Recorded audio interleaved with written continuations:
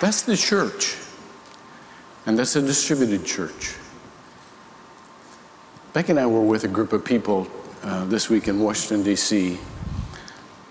that had a very high opinion of Jesus, but little regard for the church. As a matter of fact, they were a little skeptical of the church. They got together in the National Prayer Breakfast, this group that puts it on, and they say the Spirit of Jesus, which all religions respect Jesus, can bring people together and unify people. But the problem they had was with the church. Now, I got to be honest with you and tell you, I don't blame them. The church has failed a lot of people. The church has hurt a lot of people. The church has ignored a lot of people. As a matter of fact, so many times the church has kind of cloistered itself into little groups of people who kind of look like each other and kind of think like each other and are mad at people who don't look like them and think like them. So I get it when people say, not too big on the church. The problem is this. Jesus was big on the church. Jesus had one vision. That was the church. Two elements. Make disciples, get them into a church. Because a disciple won't last very long alone. He or she has to have a spiritual family. Now here's the question. If you are, or you probably aren't, but maybe some of you are, or somebody, I love Jesus, I'm just not a church person. Well, is that you don't accept his vision. Because there's got to be a dividing line, and then you got to ask yourself, if, in the words of Amos 3:3, unless two be agreed, can they walk together? Can you really walk with Jesus and exclude yourself from his vision of the church? Let me continue to return to the passage that Pastor Vernon first talked about when Peter was asked that utmost important question. The most important question you'll ever be asked as long as you live. I know who the world thinks I am. Who do you think I am? That's the most personal and important question you will ever be asked as long as you live. Who do you say that I am? And the answer from Peter was this: you are the Christ. And when he said that, all of the words that came along with that, you're the Savior, you're the Messiah, you are the one we've all been waiting for, but it was personal because it was a personal question. You are the Christ. You are my Christ, my Savior, the Son of the living God. And Jesus said to him, "Blessed are you, Simon Bar-Jonah, because flesh and blood did not reveal this to you, but my Father who is in heaven. I also say to you that you are Peter." And here's a little play on the word. The Greek word here is Petros, capital P. You are the rock. What's this? And upon this rock, there's a different word, Petra. It's a little pebble. In other words, for this pronouncement you have just made, this stone, I will put it together and build my church. You're going to be one of the living stones of my church. I'm the chief cornerstone. You're going to be one of the living stones of my church. On this confession you've just made, everybody who makes this confession, Jesus Christ is my Lord and Savior, that is how I'm going to build my church. Now listen to this. And the gates of hell will not overpower it. I'm going to keep saying to you what power you have to change this world. But first, I want you to understand something. When somebody looks at you and says, you are the church, they're wrong.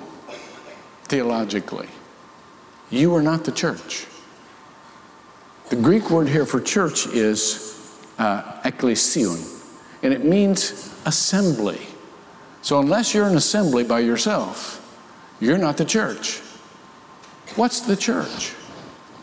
It's where at least two or three, that's what Jesus said, wherever two or three of you are gathered, there I am in their midst. At least two or three of you come together, two or three who have professed me as their Lord and Savior, come together. There's my church. Now, what does that look like? Doesn't say. You know, we argue, there's like 5,000 denominations fighting over stuff it doesn't say in here. Well, they'll find something to argue about, but fighting over stuff it doesn't say in here. No, what we see here is a vision that Jesus has. Now watch this. That will go out. Go out. You see, when you receive God, the great I am, you need an us. You need an us. Now who's an us? An us is a spiritual family that knows you, who is in your life every day. This is a mega us. This is a church of churches. This is an us of us's. But you need someone to walk with you. And therefore, we then can go into the world. Because that's where hell is. The gates of hell will not prevail. That's a mission. Gates of hell will not prevail against you. We need to go for them. William Temple said, the church is the only corporate society in the world that exists for its non-members. That's why we're still here. I've explained that to you. We're still here because we have a mission, and it's them there. Now, how do we accomplish the vision that Christ has together? Two elements. Let's not complicate this. Let's not make it unreachable. It's just very simple. First of all, we make disciples.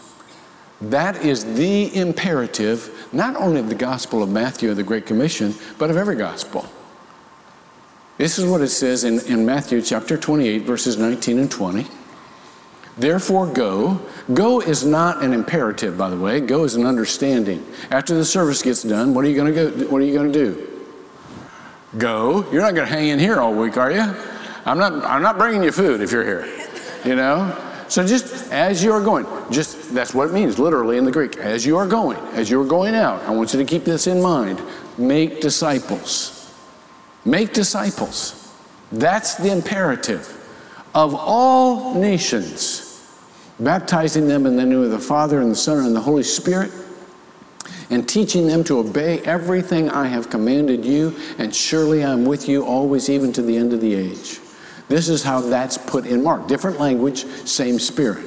Matthew, Mark it says, and he said to them, go into all the world and proclaim the gospel to the whole creation. In Luke it says that repentance for forgiveness of sins would be proclaimed in his name to all the nations, beginning from Jerusalem. You are witnesses of these things. In John it says, Jesus said to them, peace be with you. As the Father has sent me, I also send you. In Acts it says, but you will receive power. The Greek word here is dunamis. We get the word dynamite from it. That's the power you have in you. When you have the Holy Spirit in you, that's the power you have in you. You will receive power, and the Holy Spirit has come upon you, and you shall be my witnesses. Now remember what I said last week. It's just not them, it's there. That's why we have to go. So we can be a witness. What's a witness? A witness is just simply someone who tells somebody else the experience of what they've seen in their own life. That's a witness. But a witness is only powerful, the most powerful, when they are listen to this, witness. It requires witness. That's why we have to go, so we can be with them in their life and be a part of their life. That's when it becomes powerful. That's where the church needs to be formed. You shall be my witnesses both in Jerusalem, Judea, Samaria, and the uttermost parts of the earth. All right? Now, what does it mean to be a disciple? What does it mean to make disciples? Let's not complicate this. This is so simple. And some of us do it, most of us do it without knowing. First of all, let's go to it. Let's go to a scripture we usually use to proclaim the authority of all scripture. And that's 2 Timothy 3:16. And let's take the verses on either side of that, okay? And it's basically, this is what a disciple is. It says in 1 Timothy 3:15, since childhood you have known the Holy Scriptures that are able to make you wise enough to have faith in Christ and be saved. Now that's a very important concept. First element of a disciple is someone who not only knows who Jesus is, but trusts in him. Jesus becomes his master and his Savior. This group of people I was with all week, they love Jesus. They follow him. And by the way, there are Muslims that follow Jesus. There are Jews that follow Jesus. There are Hindus that follow Jesus. But they follow him as a teacher and as a guru, rather than as the Savior. There's a problem there, because I got to ask you something. If you just follow Jesus for this person who is a source of unity and love, I got to ask you this question. So why did he die? Why did he have to die on the cross? See, he didn't have to die if all he is somebody who came to teach us about love. Somebody who can bring people of all sorts of faiths together. No, there was this sin problem that required payment from a holy God. You have one of two sources, one of two ideas of who God is. Either God is a holy God that cannot be touched by sin. You cannot be in the presence of God for eternity and go in as a sinner, because that's his kind of holiness and purity. Or you have this nice old guy in the clouds who grades on a scale, who grades on the curve. Most people think that's who God is. Nice old grandfather who kind of grades on the curve. If you're bad enough, you go to hell. If you're good enough, you go to heaven. And he'll cut you a break if you're in the middle. That's like having a doctor who you go in and he says, well, you got cancer, but let's all get along. Trade doctors, because you got something radically wrong and you need it taken care of. We got something radically wrong in sin and we need a Savior. In this presidential prayer breakfast that we went to, the speaker was Dale Waltrip. Anybody know who Dale Waltrip is? He's an old NASCAR guy, old redneck NASCAR guy. And buddy, he got up and he told us how long he had resisted Christ, and he had this Christian wife, and she kept praying for him and trying to get him into church. He said, I'm busy. I got to, Well, he got in an accident and almost died. And he realized where he would have gone if he'd have died. He said this, here's 3,600 people in the room from 130 countries around the world, all religions. The Dalai Lama is sitting right here. And he said, I'd have gone to hell if I'd have died. Good people go to hell if they don't accept Jesus Christ as their Lord. Man, he just put it out there. He just said it. But I got to tell you, that's his understanding, our understanding of what God did in Jesus Christ. For God so loved the world that he gave his only begotten Son, that whosoever, there's a qualifier, whosoever believeth in him, trusts in him, has eternal life. So the first part of being a disciple is trusting in Christ, following him. He's our master. Second part is growing in Christ. It says everything in scriptures is God's word, or the word is literally God breathed. All right, ruach is the Hebrew. It's the same way he breathed life into man. It's the word for wind, the Holy Spirit, inspired by the Spirit. All of it is useful for teaching, for helping people, for correcting them, for showing them how to live. So you grow in Christ. And then you are sent by Christ to love and serve your neighbor. Scripture trains God's servants to do all kinds of good deeds. So, trusting in Christ, growing in Christ, being sent by Christ to love others. Real simple. That's what a disciple is. What's a disciple maker? Anybody who helps somebody with some incremental step toward those three. Parents, when you're reading a Bible story to your children, you're making a disciple. It's that simple. When you're praying with them, helping them getting closer to Christ, or praying with them about anything, you're making disciples. When you say to them, why don't you go give that to Johnny because Jesus taught us to share. You're making disciples. That's what you're doing. That's the goal. Watch this. So that Christ can build his church. Now, why do we need to be a part of a church? Notice I didn't ask you why we need to go to a church building.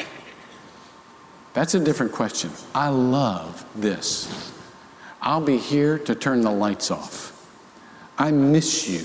When this is simply a place where I can come and hug you who are here and love you who are not, but are doing the Lord's work wherever you are.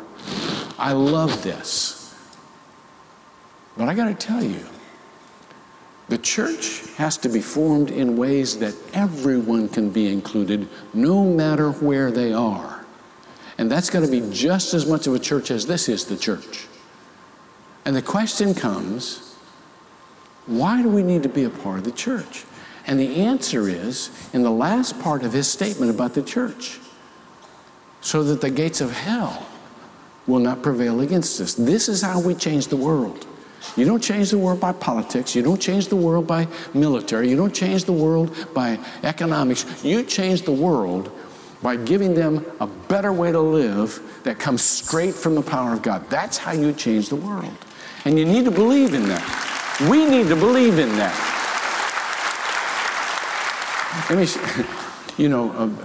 I don't do very many weddings anymore because I'm on call and I'm often just out of town at the drop of a hat. But so I don't schedule weddings and I don't do very many funerals. And I miss them. I really, because that's a time when I can be with families and I love it. So I miss them. But about 10 years ago, I married a guy that I'd worked closely with on a ministry, and of course I don't take money for I'm a pastor. I mean, that's what you do. You don't take money for it. So I didn't have to take money for weddings or funerals or anything like that. So anyhow, so a year after I married this guy and his wife, he sent me a blank check for $1,000, and he said, "Do anything you want to with it." Well, immediately I filled it out for the church. Because that's the best place I can steward whatever funds come to me. This is 10 years later. He's done that every year. 2, 3, 4, 5, 6, 7, 8. 2 days ago, I get this check. Blank check for $10,000. Now let me ask you, if you had a blank check for $10,000, how would you fill that out? I got to tell you, it took me a half a second longer to actually fill it. Hey, listen, and I'll tell you why. Because all of us are prone to love money, aren't we? I mean, Scripture says the love of money is the root of all evil. You know why it tells us that? Because we're prone to, like it. And he even writes a note. Take your wife on a trip, trying to encourage, because he loves me and he wants me to be. So I'm thinking Tahiti. Just for a half second, not very long. But here it comes. I want to make a difference in this world for Jesus Christ. And there is no better way to do that than to build his vision, his church, that will break the bounds of hell in this world. This check is going to the church. And I want to tell you, I'm totally invested in this vision because it's Jesus' vision. It's not my idea. It's his vision. And so therefore, how do we build the church? Real quickly. 2 ways. Here's what you got to think. Number one, Jesus is the head of the church. It says in Colossians chapter 1, verse 18, it says he also is the head of the body, the church. And he is the beginning and firstborn from the dead so that he himself will come to have first place in everything. Do you ever see one of those cutouts where you stick your head through? You know, and there's a painted body on a board, you know, of a muscle man or, you know, girl going to the beach or a fast car or something like that. And it's funny because the face doesn't fit the body. Let me ask you something. If your church was a cutout, would the head fit the body? See, that's the church has to line up with the head. Churches don't need to be relevant. I hate that. Churches don't need to line up with the world. I mean, we do stuff that you know you listen to on Z88 and all that. We have that, but we're not trying to be worldly. We're just trying to worship God with whatever we got. But it has to line up with Christ. The second thing is you've got to realize how Christ built the church in the first century. Do you know this book is full of letters that are called epistles to where? To churches. The churches. The church at Corinth. The churches in Galatia. The churches in Colossia. The churches at Ephesus. Churches. All through. This is to the churches. Every one of them is different. You know why? Because every one of these churches was different. According to the people who were assembled in that church. Now let me ask you a question. Do you understand that you cannot just go to a church? You can form the church around you that fits both God and the people in that church. Because that is how it was done here. Each group of people were different, and these letters addressed specific issues that they had uniquely. We gleaned from them. There was a common theme of unity among all the churches, because there's only one church. But each of those churches was recognized. Now, do you understand that just like the Marulises, you can build the church with the people around you? As a matter of fact, you should, because most of the people around you will never walk into a church building. So if the church is going to be Jesus' vision, guess who has to build it? That'd be you. And we'll help. You guys that are serving in a correctional facility, it's just as easy to build a church in prison as it is in this building. Because you've got relationships of people that you're close to. And God gives you everything you need to establish the church around you. And you'll be a part of the network of this church. Just like the early church was part of a network, and they traded resources. You know, I'm sending you so-and-so with an offering for the poor. I'm sending you so-and-so who was with me and so and such, and he'll teach you, and so on and so forth. Traded resources. They were part of a network. And that's how the church is built. I've been saying to you, and I'll close with this. And by the way, men tonight, 6:30, this room, if you can make it here, we're going to talk about man stuff. No girls allowed. No girls. You have cooties. But here's another group that you could establish churches among men that just, there'd be some reasons why that would happen. Can I just say this to you? I'm going to say this is terribly out of sync with today's society, but men think way different than women do. They really do. And I love the fact that there can be men who have tender feelings, and I love the fact that there are strong women. My wife is the strongest woman I've ever known.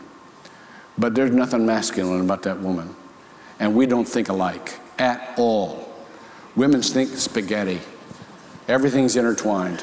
Men are like waffles. Everything has a compartment. And some compartments have no syrup. You know, it's just empty. So men, when we get together, you know, we like scratch and spit and do men. The point is that there are certain groups that will build strong spiritual families because we are enough alike to be unified, but different enough to be necessary to one another, to really build one another up in Christ, to hold one another accountable in things that only men can talk about or only will talk about with other men. So the point here is, this is going to be the best year of your life. I've talked too long, I'm sorry. No, I'm not.